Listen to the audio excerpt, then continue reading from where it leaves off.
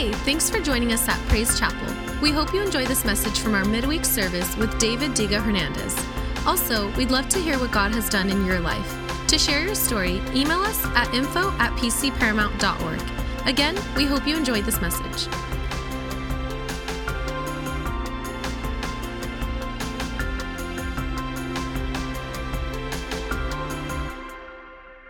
Well, I want to talk to you tonight about boldness and faith.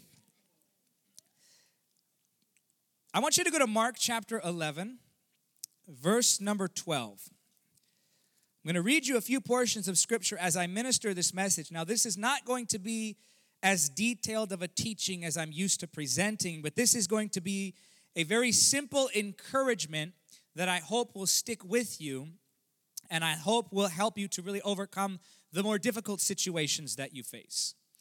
Now, I know that when I say you're facing difficult situations, it can sound cliche, but really, everyone at some season in their life faces a challenge or faces a multitude of challenges that causes them to question whether or not they can keep going.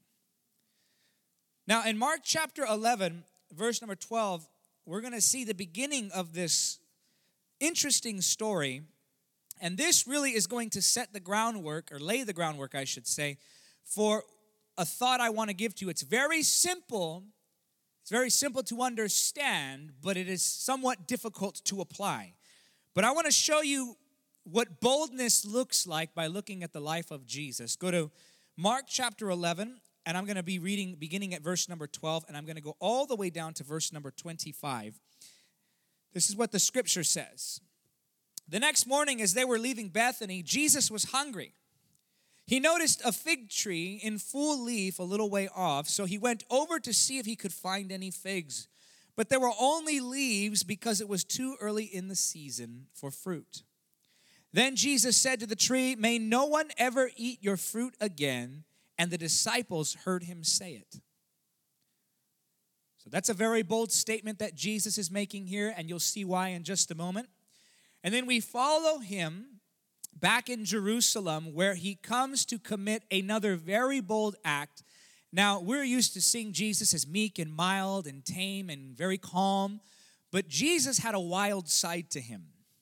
Now, I'm going to show this to you. It wasn't a loss of self-control. He was very deliberate in this action of boldness. But I want you to take a look at the Scripture. In verse 15, it says, "When they arrived back in Jerusalem, Jesus entered the temple and began to drive out the people buying and selling animals for sacrifices.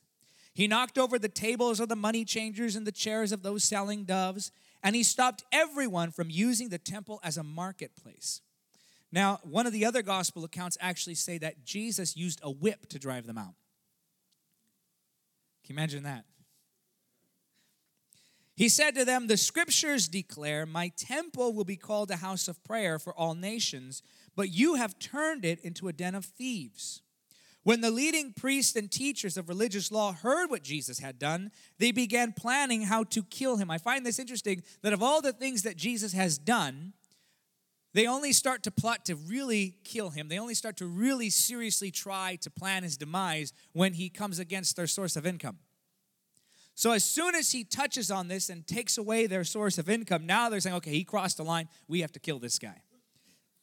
But they were afraid of him because the people were so amazed at his teaching. Now I want you to jump down here to let's just keep reading. That evening, Jesus and the disciples left the city. Now this is where it gets interesting. It says, the next morning as they passed by the fig tree he had cursed, the disciples noticed it had withered from its roots. Peter remembered what Jesus had said to the tree on the previous day and exclaimed, "Look, Rabbi, the fig tree you cursed has withered and died." Then Jesus said to the disciples, "Have faith in God. I tell you the truth. You can say to this mountain, 'May you be lifted up into the sea and thrown into the sea,' and it will happen.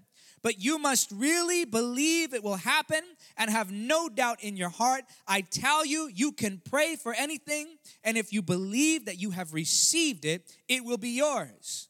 But when you are praying, first forgive anyone you are holding a grudge against, so that your Father in heaven will forgive your sins too." So real quick, that's Jesus talking about prayer and the hindrance to prayer being unforgiveness. You're holding grudges in your heart, they're going to block your prayers, but that's a whole different message for a whole different time. I want to focus on the fig tree. So the scripture says that it was too early in the season for the fig to bear fruit, but that's not actually what it's saying. It was just saying it was early in the season. In fact, fig trees could bear fruit, or at least 2 or 3 crops, out of 10 out of the 12 months of the year.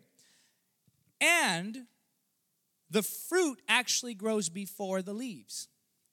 So when Jesus sees these leaves on the fig tree, he's right to expect to be able to take figs from it. This was a source of disappointment. Of course, prophetically, we know this is a statement about Israel. This is the judgment of God coming against them. Again, as we saw it continuing from Old Testament times. But in a very base spiritual principle, we see that God curses the thing that doesn't produce fruit. And Jesus, looking at this fig tree filled with disappointment because he was hungry, he wanted satisfaction, takes a bold step and curses that which isn't producing fruit. I want you to turn your neighbor and tell them, it's time to curse your fig tree.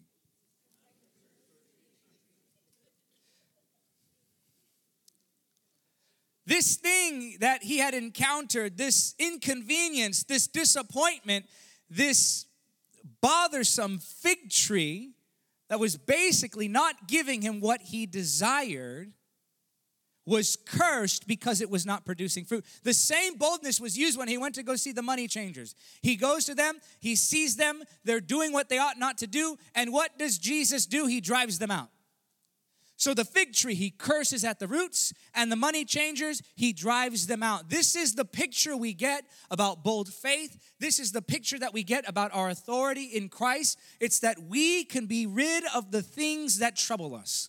We can be rid of the things that don't produce fruit in our lives. We can be rid of the things that are time consumers that add nothing whatsoever to our spiritual growth. It's time that you begin to identify the fig tree in your life. What is causing disappointment? What is wasting your time? What is distracting you from where you ought to be? And it's time to curse the fig tree at its roots.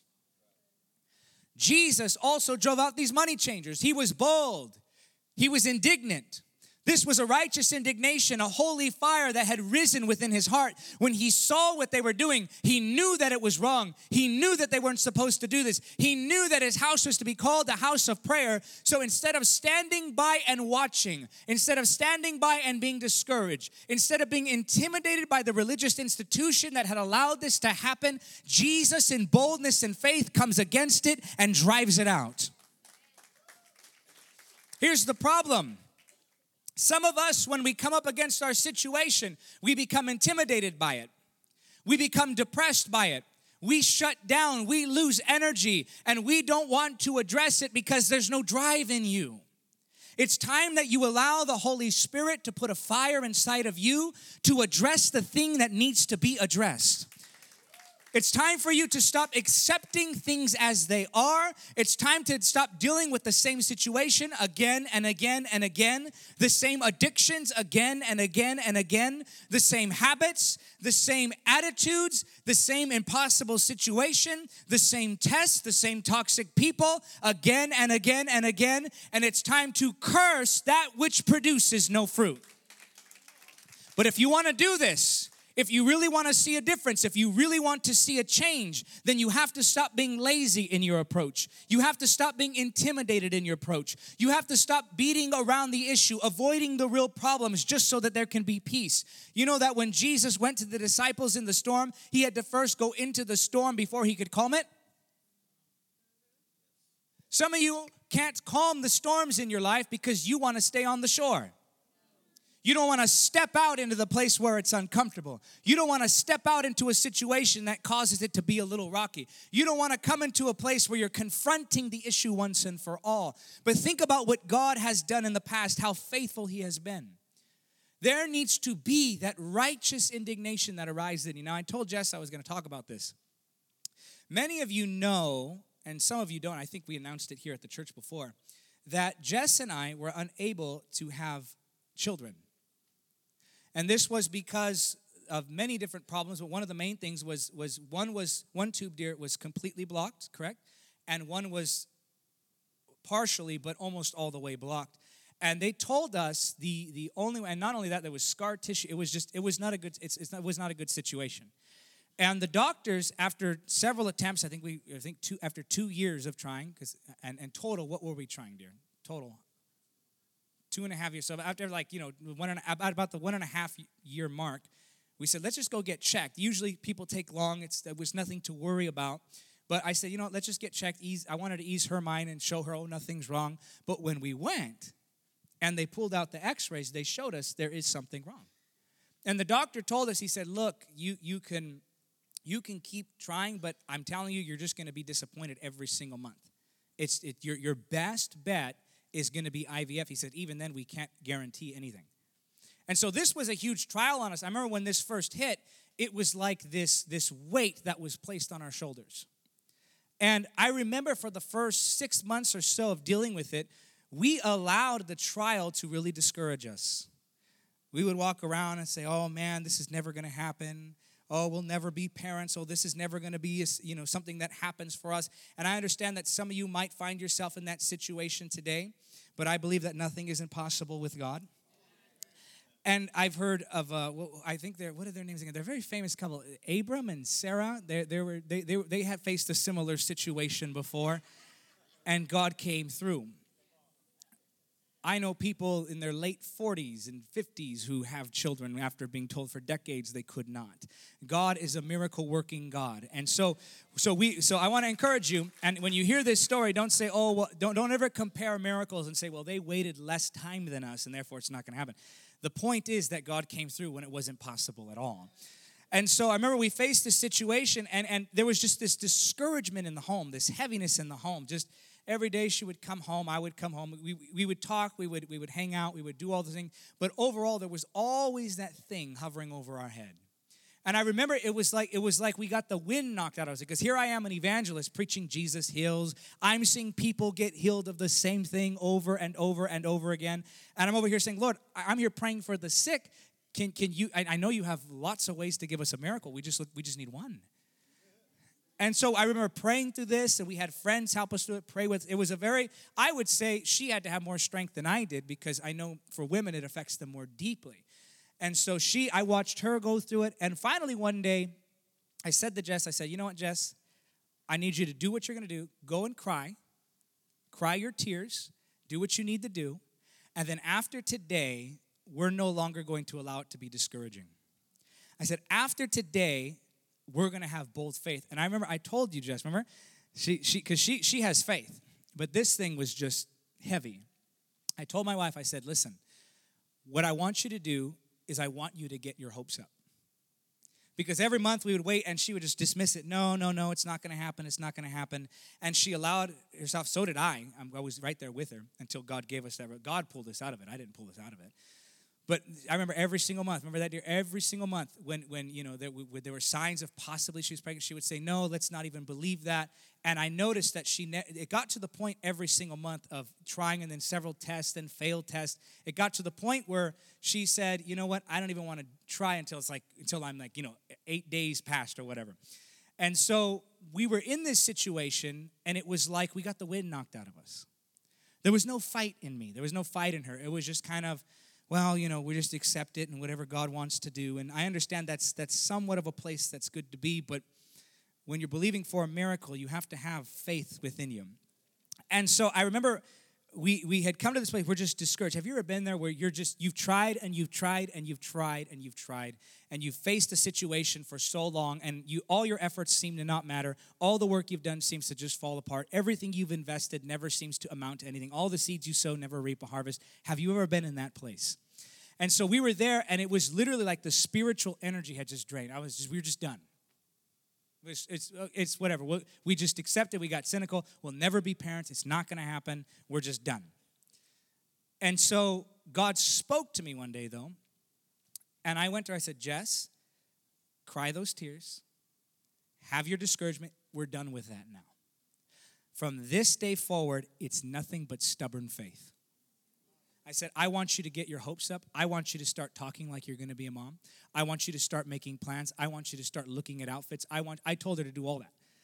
And something in us, nothing had changed. We just knew. We just knew that we knew that we knew. Now, I think it was a couple weeks later. How long after that? 2 weeks later, that there's this whole situation. She was well past, the day. You know what I'm talking about? That dreaded day, gentlemen. She was well past the day. I remember I was texting Steve. I'm like, Steve, I don't know what to think. She's well past. Now, you and Amanda already knew. Amanda said to Steve, "Oh, it's done. Like, just don't tell him that, just in case we're wrong." But so I'm like texting. I'm like, dude, is this what happens? Like, is this how it works? And so I remember, I think it was how many days along, dear, did you finally agree to take the test? She missed the day completely. And I remember I had stashed, she didn't know this, but I in faith went out and bought the pregnancy test. And I put them in the closet. So I said, well, you're going to take a test before you go to work. She said, well, we don't have time. I go, it's okay, I got it. So I went to the shoebox where I had hidden it. And I said, I got these because I knew this was the month. I went out and bought them in faith. I give them to her. So she goes, she takes it. She goes into the bathroom. I think like 15 minutes later, she goes, Diga, come here. And I run in there. She goes, how do I use this?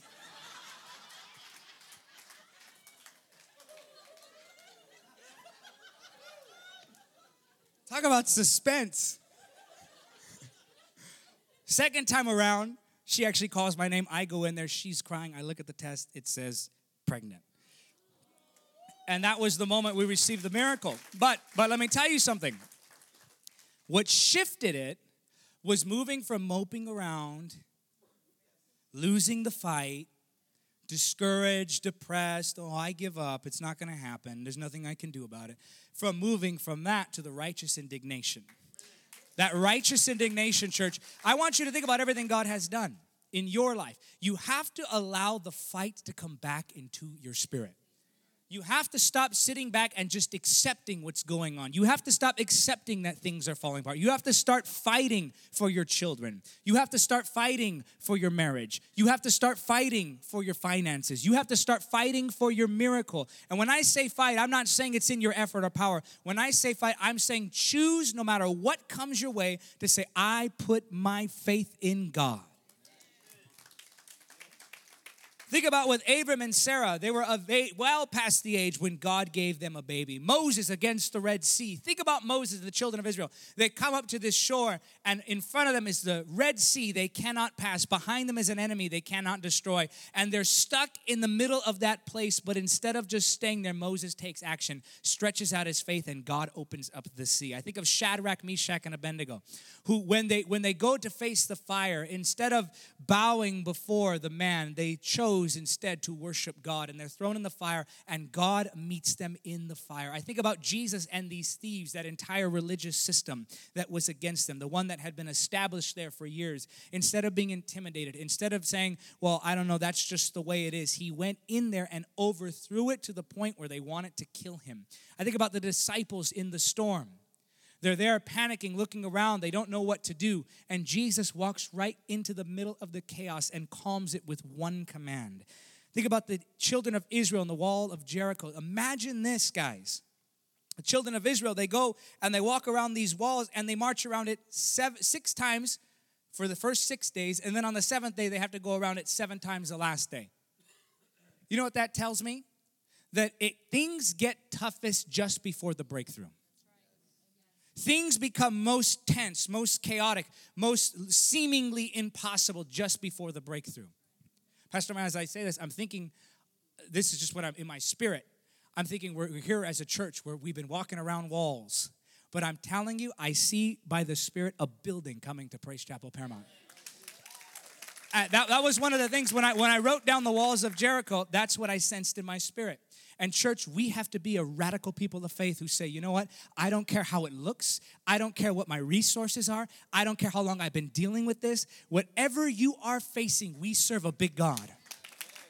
I'm telling you, the more I see what God does, the more miracles I see, healing and financial, in marriage, with children, with sickness, with disease, with people's minds, the more convinced I become that nothing is impossible with God. Absolutely nothing.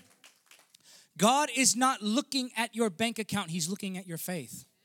God is not looking at the state of your marriage. He's looking at your faith. God is not looking at the size of your ministry. He's looking at your faith. If you can just give him the faith with which he can work with, he will perform the miracle.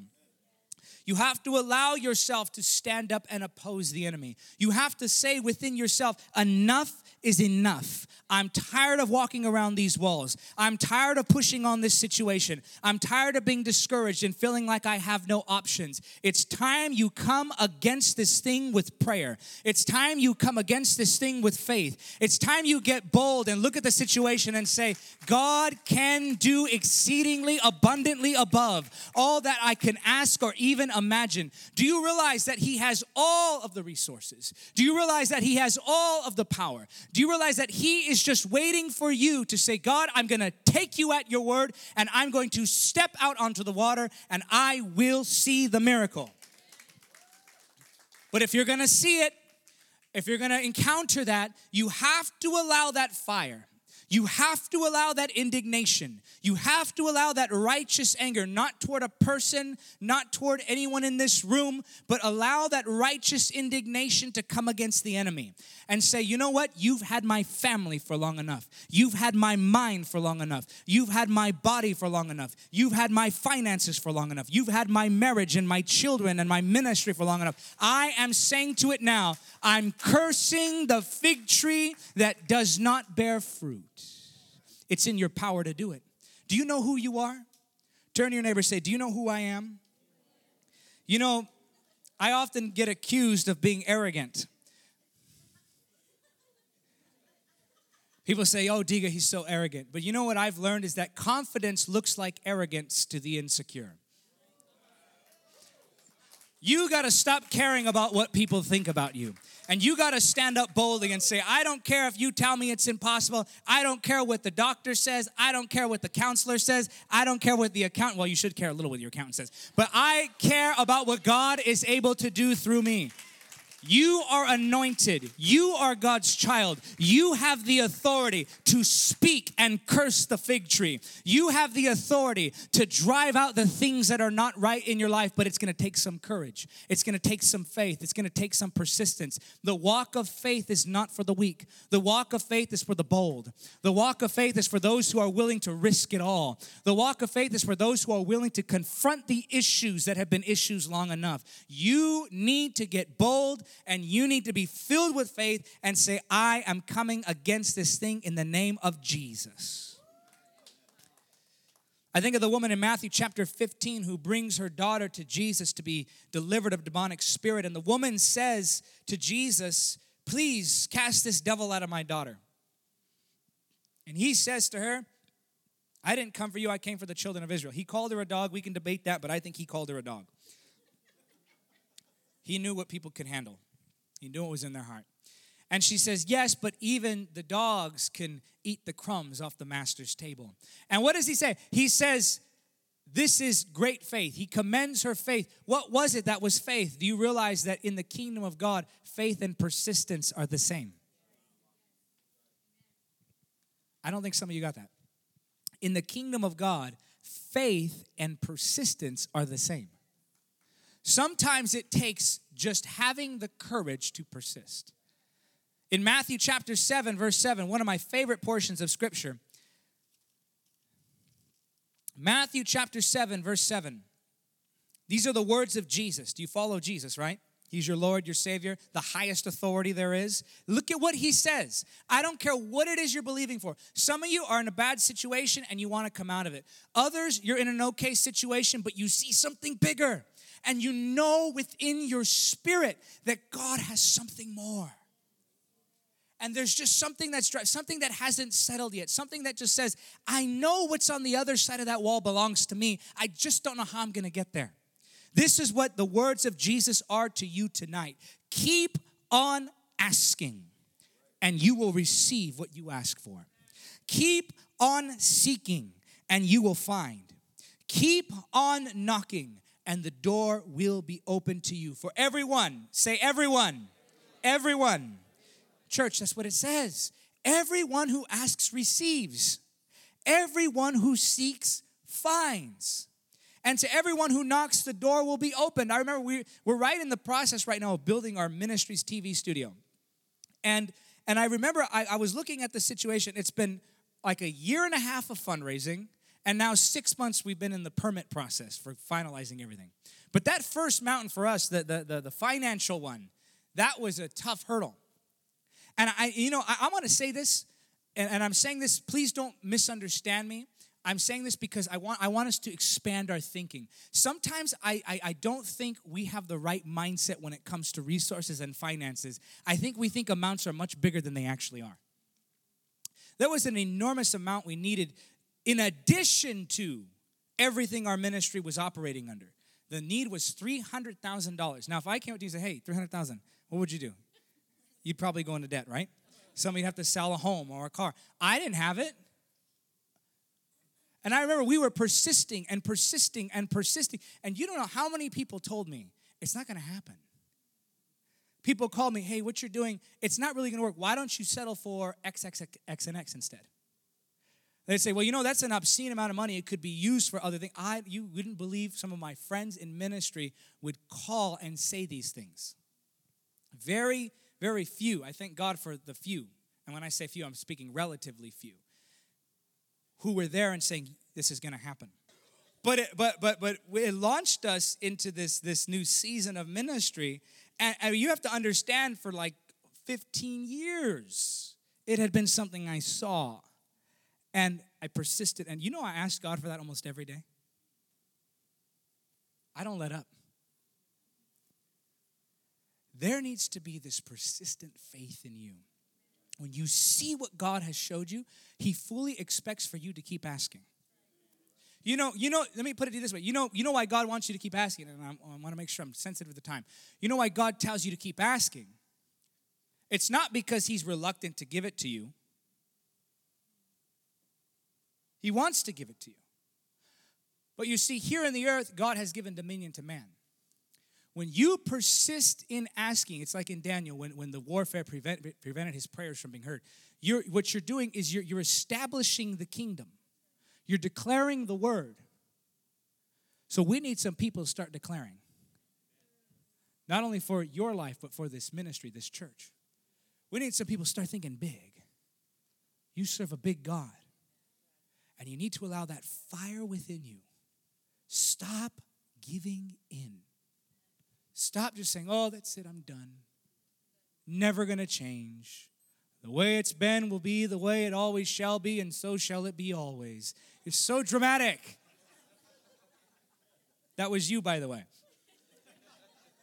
Instead, you got two options. Either you accept it for what it is and definitely be miserable your whole life. Or begin to persist in faith, and it will most likely change. It will change. But it's going to take you to come out of that. Some of you, it's been like you're just spiritually just drained. All the things going, you're just drained. I was there. That's why I'm preaching this message. I just came out of that. But we need to come to the place where that fire inside, like Jesus cursing the fig tree. This thing is not producing. I'm going to speak to it. Bold faith. Boldness that says no matter what, I'm not letting go. You got to be like a bulldog, just latched on. And no matter the enemy tries to shake you off, just don't let up. The moment you let up, that's when things begin to go back to the way they were. But you need to be someone who will face these things. Some of you need to go and put that thing back on your prayer list. Some of you ladies, you've accepted that your husband just isn't saved, and that's just the way it is. Some of you parents have accepted just this is the way my children are, and that's just the way it is. Family members who don't know Jesus, that's just the way it is. My financial situation, that's just the way it is. When God has put something, He's shown it to you. God wouldn't put it in your heart if He didn't intend on it coming down. Let me tell you this. It will come to pass. It will. It has to, or the word isn't true. It absolutely has to. This is the kind of bold faith you need. If you want to see big things shift, it's going to take bigger faith, bolder faith, indignant faith. I want to punch the enemy in the face so he gets out of my way kind of faith. Nothing is impossible with God. Nothing. How many of this is stirring you? Let me see your hand. Hey, thanks for listening to this week's message from Praise Chapel Paramount. If you want to stay connected, follow us online with Facebook and Instagram at PC Paramount, or visit our website at praisechapelparamount.com.